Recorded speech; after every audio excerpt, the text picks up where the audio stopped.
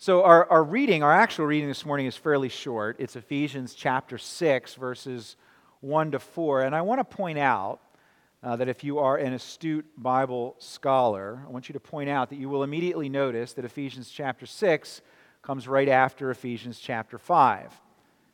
Now, I say that for two reasons. The first is especially as a reminder to my children, because after any number of conversations that we have had this past week, on any given week, it might be tempting for them to observe that I am very conveniently choosing this passage.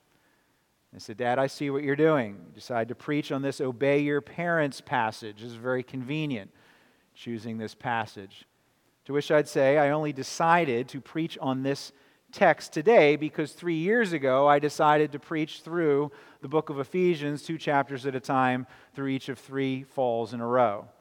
And this fall, Ephesians 5 and 6. So now, having worked through Ephesians 1 to 5, the next place we have to go is Ephesians chapter 6. And so to my children, I offer this disclaimer. Any resemblance of this sermon to any specific incident, conversation, or occasion in the last week is unintended and purely coincidental. That's one reason why it's important for us to remember that Ephesians 6 comes right after Ephesians 5. The other reason, and this is for all of us, is to remember that Ephesians 6 follows Ephesians 5 because we need to understand the context. When I read Ephesians 6, 1 to 4 in just a minute, I'm going to do just what I did last week, and I'm going to go back to Ephesians 5, verses 18 to 21, because we need to remember that Paul, in this portion of the letter here, is in the middle of a larger discussion about what a Spirit-filled life looks like. What it means to have the Holy Spirit working inside you. What are the evidences of that? What does that look like when that's happening?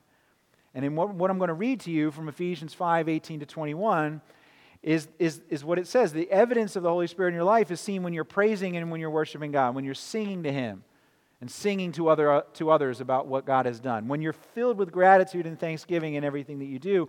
And then in verse 21, he says, when you're submitting to one another out of reverence for Christ. And then from that point forward, through the middle of chapter 6, he gives 3 examples of different relationships where this submitting to one another out of reverence for Christ as an evidence of being filled with the Holy Spirit, 3 relationships where that is clearly seen. The first, we talked about last week, the relationship between a husband and wife. This week, today, we're going to look at the relationship between a parent and children. So if you're able, with that kind of introduction, let me ask you to stand as I read God's Word. I'm going to start with Ephesians 5, those verses. Then I'll get to the text for this week. And then I'll make the declaration that this is the Word of the Lord and invite you to respond by saying, thanks be to God. Ephesians 5, 18 to 21, this is our running start. And do not get drunk with wine, for that is debauchery, but be filled with the Spirit, addressing one another in psalms and hymns and spiritual songs, singing and making melody to the Lord with your heart, giving thanks always and for everything to God the Father in the name of our Lord Jesus Christ, submitting to one another out of reverence for Christ. Now today's passage, jump to Ephesians 6, verse 1. Children, obey your parents in the Lord, for this is right. Honor your father and mother. This is the first commandment with a promise, that it may go well with you and that you may live long in the land. Fathers, do not provoke your children to anger, but bring them up in the discipline and instruction of the Lord. This is the word of the Lord. And please be seated. So on Friday, I texted a friend and I said, please pray for me because I don't know if I've ever felt more inadequate, more unqualified to preach on a text than this one that I just read to you. And I thought about it a little bit more, and there's probably a lot more texts where I'm equally unqualified and equally inadequate. And yet there is something, a real sense in which this text makes me, as a father, particularly uncomfortable, and therefore as a preacher. Because as challenging as many areas of life might be, there is nothing that is more challenging, nothing more revealing I have found in my own life, no revealing of my own weaknesses and flaws than parenting. And yet here we are, Ephesians chapter 6. So what do? Well, thankfully, if I'm preaching rightly, I'm not giving you any advice that comes from me. I don't want to give any advice about parenting that comes from me. As my children, they might not want me to give you any advice that comes from me, but I am trying, and what I hope to do is simply explain to you what the Bible teaches. So let's do that. That's better. That's more my job anyway. Let's see together what the Bible teaches. And what Paul is saying here in Ephesians 6, 1 to 4, is that the glory and the goodness of God are clearly seen when the relationship between children and their parents works as He designed and as He intends. He's saying that the evidence of the Holy Spirit in the life of a child in a Christian home is that they obey and they honor their parents.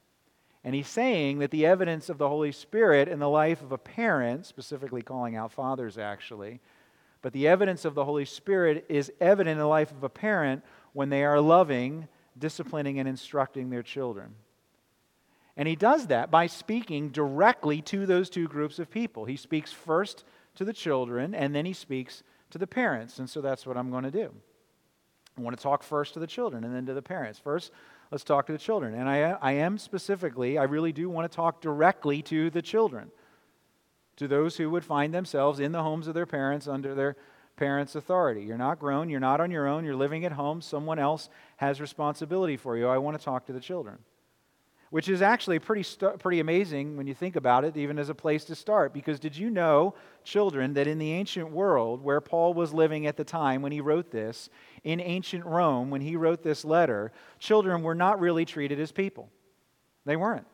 At least not complete people, not total people, they weren't.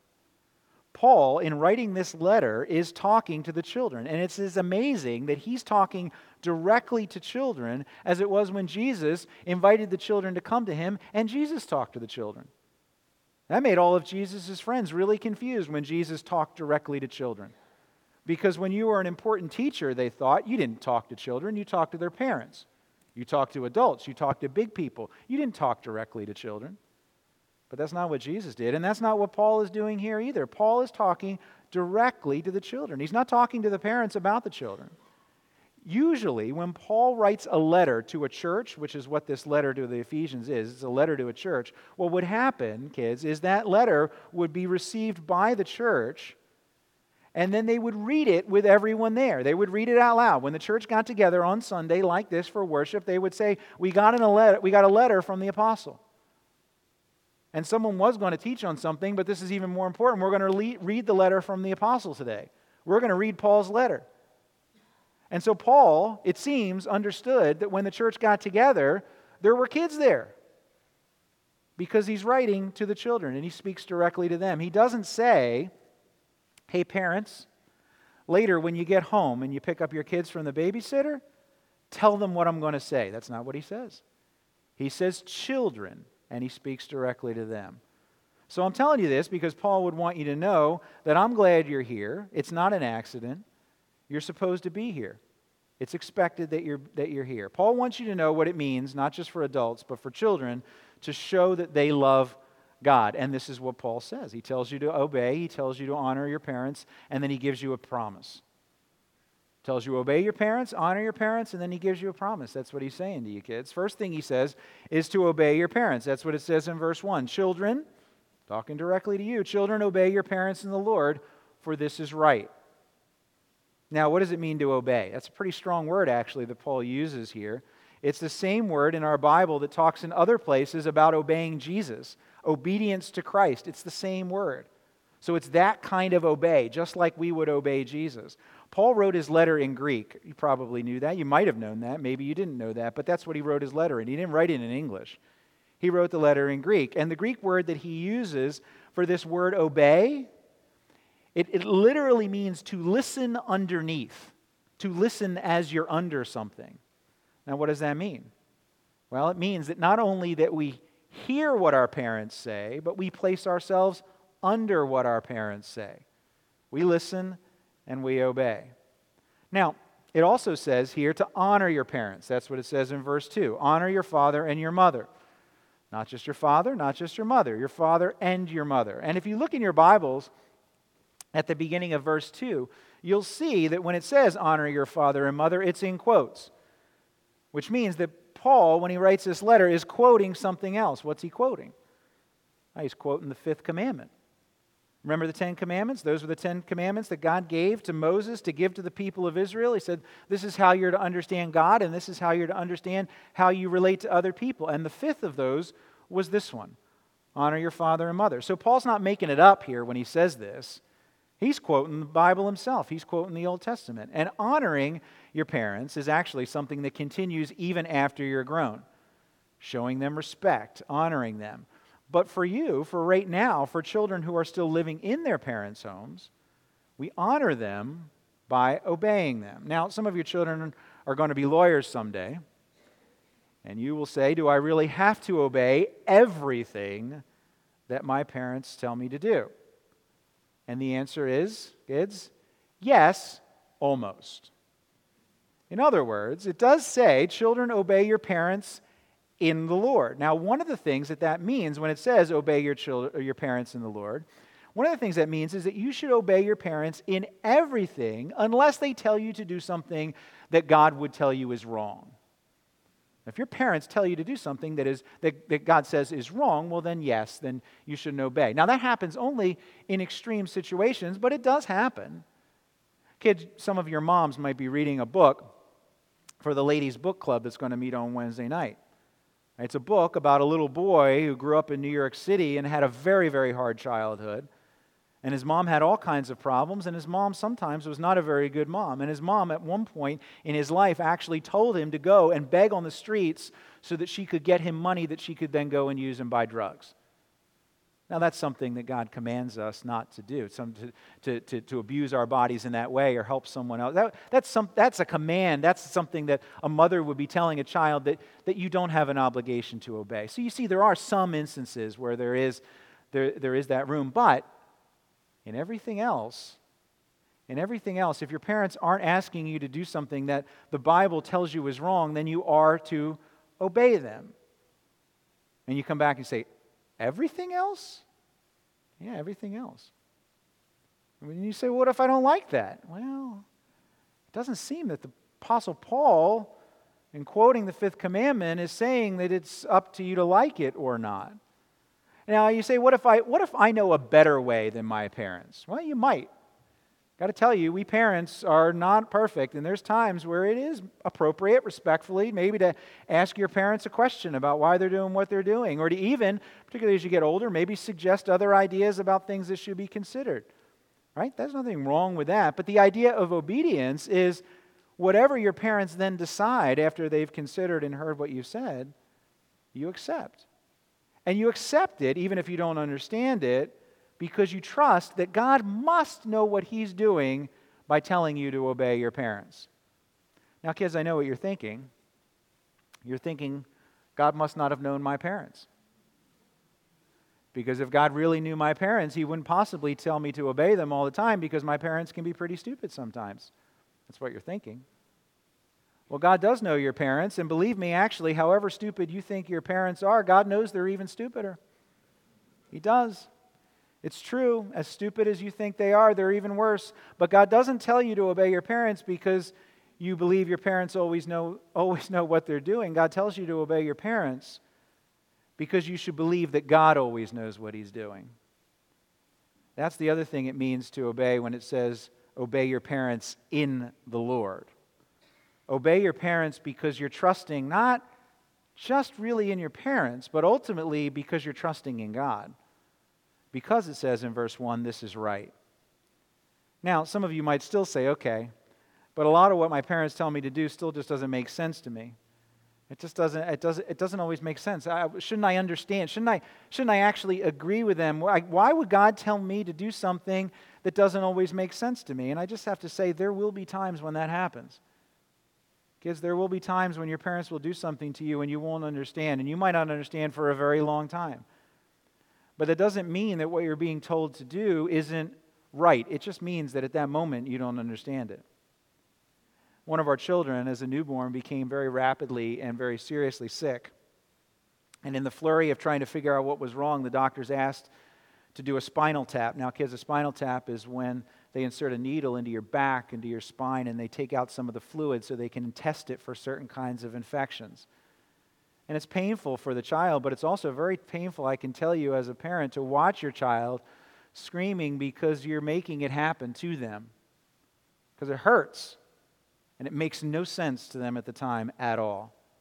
And you know as a parent that you have in that instant no way to explain to them in any way possible why what you're doing is actually for their good, why it's right. A child in a moment like that has no choice but to trust the parent. And that's hard, but that's what God is calling you to do. Trust your parents? Yes. But more than that, trust God. Because God is the one who is commanding it, and God knows what He is doing even when we're not sure what He's doing or why He's doing it. Now, that trusting can be hard, which is probably why in that fifth commandment, I told you, God doesn't just tell you to honor your father and mother. He doesn't just tell you to obey your father and mother. He also gives you a promise. He says that it will go well with you when you obey. Might be hard to trust sometimes, to trust that, but God does actually want it to go well with you. He wants the best for you. And He knows in the home of a Christian family with parents who love Him that what will make you safe, what will make you healthy, what will make you wise is to listen under them, to obey them with honor, with respect, because they're playing the role that God has given them to play. Kids, that's what the Apostle Paul is saying to you. Now, to the parent. Interestingly, he actually specifically addresses the fathers, which can't mean that mothers have no role in parenting, because he just very clearly, and counterculturally I might add, put parents, mothers, and fathers on absolute equal footing when he told parents to obey and to honor them. But he is specifically calling out the fathers here. Why does he do that? Well, he's clearly telling the fathers that they have some sort of ultimate responsibility for the children in the home, which would run contrary to the assumption, sometimes in our age, certainly in the 20th century, where the responsibility of raising the child is solely, or at least primarily thought to be the responsibility of the mother. That's what mothers do. They raise the children. I go out and I fight beasts and stuff. Right? People say the Bible is an oppressive book towards women. That's nonsense. Men have forever been trying to get out of the responsibility to care for the children that they father. That's still true today. And in many ways, our culture makes that even harder. But the Bible says to father, don't you dare do that to mothers. You need to stand up. You need to take responsibility for the raising of your children. What Paul is also saying here, though interestingly, on the other side, even as he gives that responsibility primarily to fathers, what he's also saying is he's also running against the Roman understanding of what being in charge would be like, because the Romans had a term for the rule of fathers in the home. It was called the patria potestas, right? Father power. That's what it was. And it was absolute rule. Complete reign over the household. No restraint, no responsibility, no accountability. Complete and total power. Patria potestas. And that's not what Paul's saying either. Right? Paul does. He talks very clearly about the responsibility involved here, the limits, the constraints, the rules that fathers and parents have as well. Look at the first part of verse 4. Fathers, do not provoke your children to anger. Now, children, back to you for a second. This is a very interesting verse, isn't it? It's a pretty interesting verse here, right? You want to remember this one. Right? My children may not believe this, but I remember very clearly as a teenager a time when I was angry about the rules my parents had, right? They were making me angry, these rules that they were giving me, things they were telling me to do. And I don't remember what the rules were. I don't specifically remember what the issue was. But I remember thinking once that I had heard this verse. It was somewhere in the Bible. It's got to be there somewhere. That I heard this verse, that parents shouldn't make their children angry. And I found my Bible that I had gotten in 6th grade, and I started searching all over the place. Now, I had no idea where to look. I mean, there was no Google, there was no Siri, there was no online Bible that I could consult. There was no Alexa to ask. Right? And I wasn't smart enough to look in a concordance. We didn't have a concordance anyway, even if I was smart enough to look there.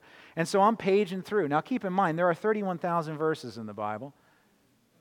I was pretty sure it was in the New Testament. That narrows it down to about 8,000. So I'm paging through. I'm just looking for this perfect verse. It's got to be here somewhere that I could show to my parents and say, see, God doesn't want you to make me angry. There it is. I never found it. Never found it. And if I had found Ephesians 6:4, I'm pretty sure that I wouldn't have bothered to read Ephesians 6:1-3. I wouldn't have read those verses because I wasn't actually interested in the obeying and the honoring thing. I just wanted to do what I wanted to do. I wanted to make my own rules. I wanted to go where I wanted when I wanted to do it, and I wanted to be with who I wanted when I wanted to be with them. And when my parents, who may in fact actually be watching, When they told me that I couldn't do what I wanted to do, it made me angry. But that's not what Paul's talking about here. He's not talking about the anger of a rebellious, disobedient, or dishonoring son. If a parent is doing his job, that's going to happen sometimes. Paul's not saying that you can avoid your child getting angry for bad reasons, but he is saying that you must work very hard to avoid giving your child good reasons to be angry at you. The anger here, the word that's being used here, is the same word that speaks of God's wrath, His anger. Now, God's anger is always just. It's always appropriate. It's about something that is unjust, about something that is hurtful and wrong. And what Paul is warning fathers here is do not act in a way toward your children that treats them unjustly, in a way that robs them of dignity, in a way that treats them sinfully, in a way that hurts them, not out of loving discipline, but because it makes you feel better in order to vent. A.T. Lincoln is a British New Testament scholar. He's retired now. But he writes that Paul is effectively ruling out, and I'm going to read this really slowly, so you fathers especially, but all of you parents can listen very carefully. Paul is saying that fathers should not parent with, listen, excessively severe discipline, unreasonably harsh demands, abuse of authority, arbitrariness, unfairness, constant nagging and condemnation, subjecting a child to humiliation, and all forms of gross insensitivity to a child's needs and sensibility. Do you hear this? Let's go down the list. Excessively severe discipline, punishments that don't fit the crime. Unreasonably harsh demands, demanding something of your child that that child is not capable of doing.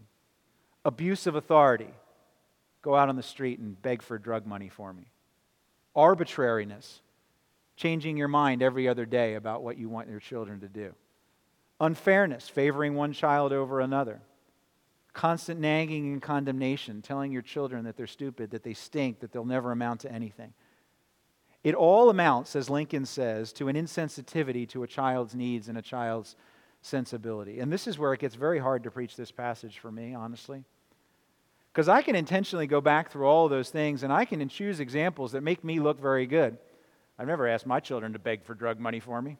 Not that kind of dad. Or I distract myself by thinking about other fathers. Did this yesterday even on the baseball field as I saw a coach on another team just berating his son. I'd never do something like that. Can't believe how he screams at his child from the dugout. That's terrible. I would never do such a thing. Really easy to go through and find other people or to find examples and stuff that don't apply to you. But I fail here all the time, if I'm honest. And I need to repent. I need to do better. I need help. I need to know my children. I need to know their vulnerabilities, their insecurities, their weaknesses. I need to craft my discipline and instruction to who they are. I need to do it consistently, and I need to do it for their good. I need the courage to accept the responsibility of fathering when sometimes I'd rather just check out. I need the security to accept that I might not always be liked and that it might be years before they actually respect the decision that I've made. And I need to repent. I need to repent to God, and I need to repent to them, not just occasionally, but every time I fail to do these things to be the father that I should be. Even when I feel like they should be the ones who are repenting first and repenting more. And to do all those things, I need to keep my eyes on the goal, which is the purpose of the positive command, right? He says the negative command, do not provoke your children to anger, but the positive command that he gives to fathers is to bring them up in the discipline and the instruction of the Lord. Bring them up, he says. That's what we're doing as parents. We're raising children, right? Contrary to what our children may think at times, right, the goal is for them to not stay in their current state of obedience to their parents. Honoring, yes. Honor and respect, yes. That will continue and ought to continue. But the exact same state of obedience is something actually that will end, and we want to end in a right way. The goal is for them to get to the place where they are able to make safe, healthy, and wise decisions on their own. But here's the thing. Being out from under my authority in that way does not mean that a grown human is out from under the authority of anyone. In fact, the purpose of parenting is not raising children in the discipline and the instruction of me. Did you see what it says? Right? Bring up your children in the discipline and the instruction of you, parents. No, it says bring them up in the discipline and the instruction of the Lord. When a building is built, when a wall goes up, as it's going up, there's scaffolds, there's supports and stuff that are put in place for that wall as it's going up, as it's being raised. They support the walls. They hold those walls in place while they're still under correction. There's a sense in which that wall is subject to the rules and the constraints of the supports as it's going up. But the goal in raising the wall is that at some point it will be able to stand on its own as part of a larger structure, and then the supports come down. But the reason why you need to be so careful in how you build it and how the supports are as it goes up is because when those supports are removed, it's going to be subject to an even greater rule than the rule of the supports. It's going to be subject to the law of gravity. That's a rule that you can't do away with. And if the supports aren't in place as it goes up, and if it doesn't go up correctly, then that greater rule, when the lesser rules are removed, that greater rule will bring it down. You see what I'm saying? The goal of a father's instruction and discipline is to prepare a child for a life in God's world where the greater laws still apply, where obedience to Him and those greater laws is forever required. And this would be really scary to have this responsibility if I didn't have every reason to trust this God who is giving it to me. No child would have any good reason to obey a parent in the Lord if they didn't have a good reason to trust the God who commands them to obey. And no parent would have any reason to trust that his or her ineffective and inadequate efforts to parent would do any good if they don't have good reason to trust the God who commands them to do it. But our God is trustworthy. He is. When Jesus did the will of His Father, He did it in a way that proves we can trust Him.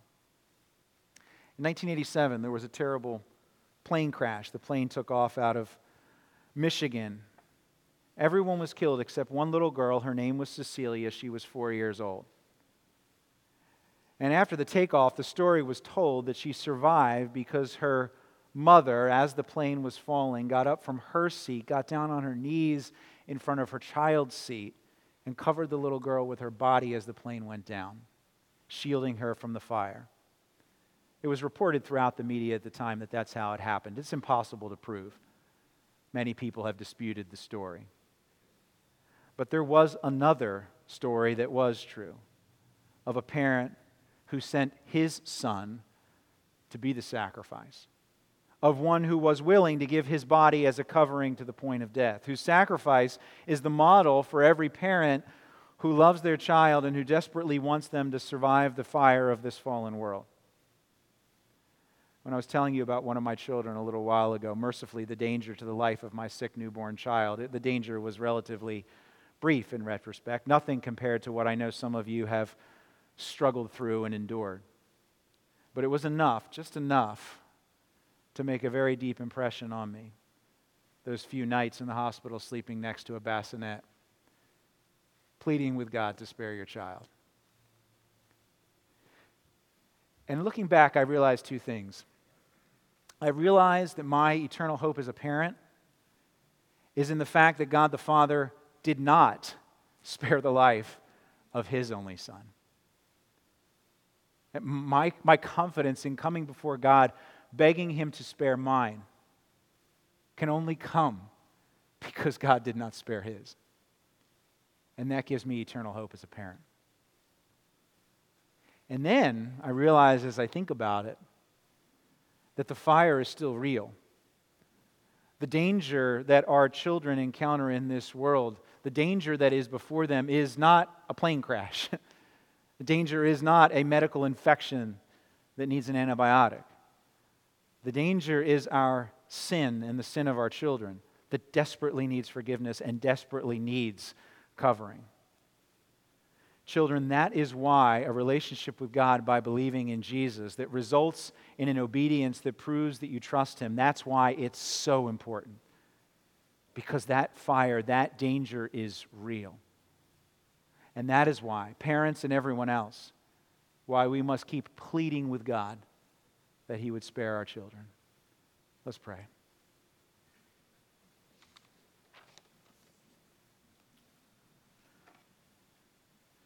Father, we thank you for what you have done to demonstrate what true, loving fathering is like.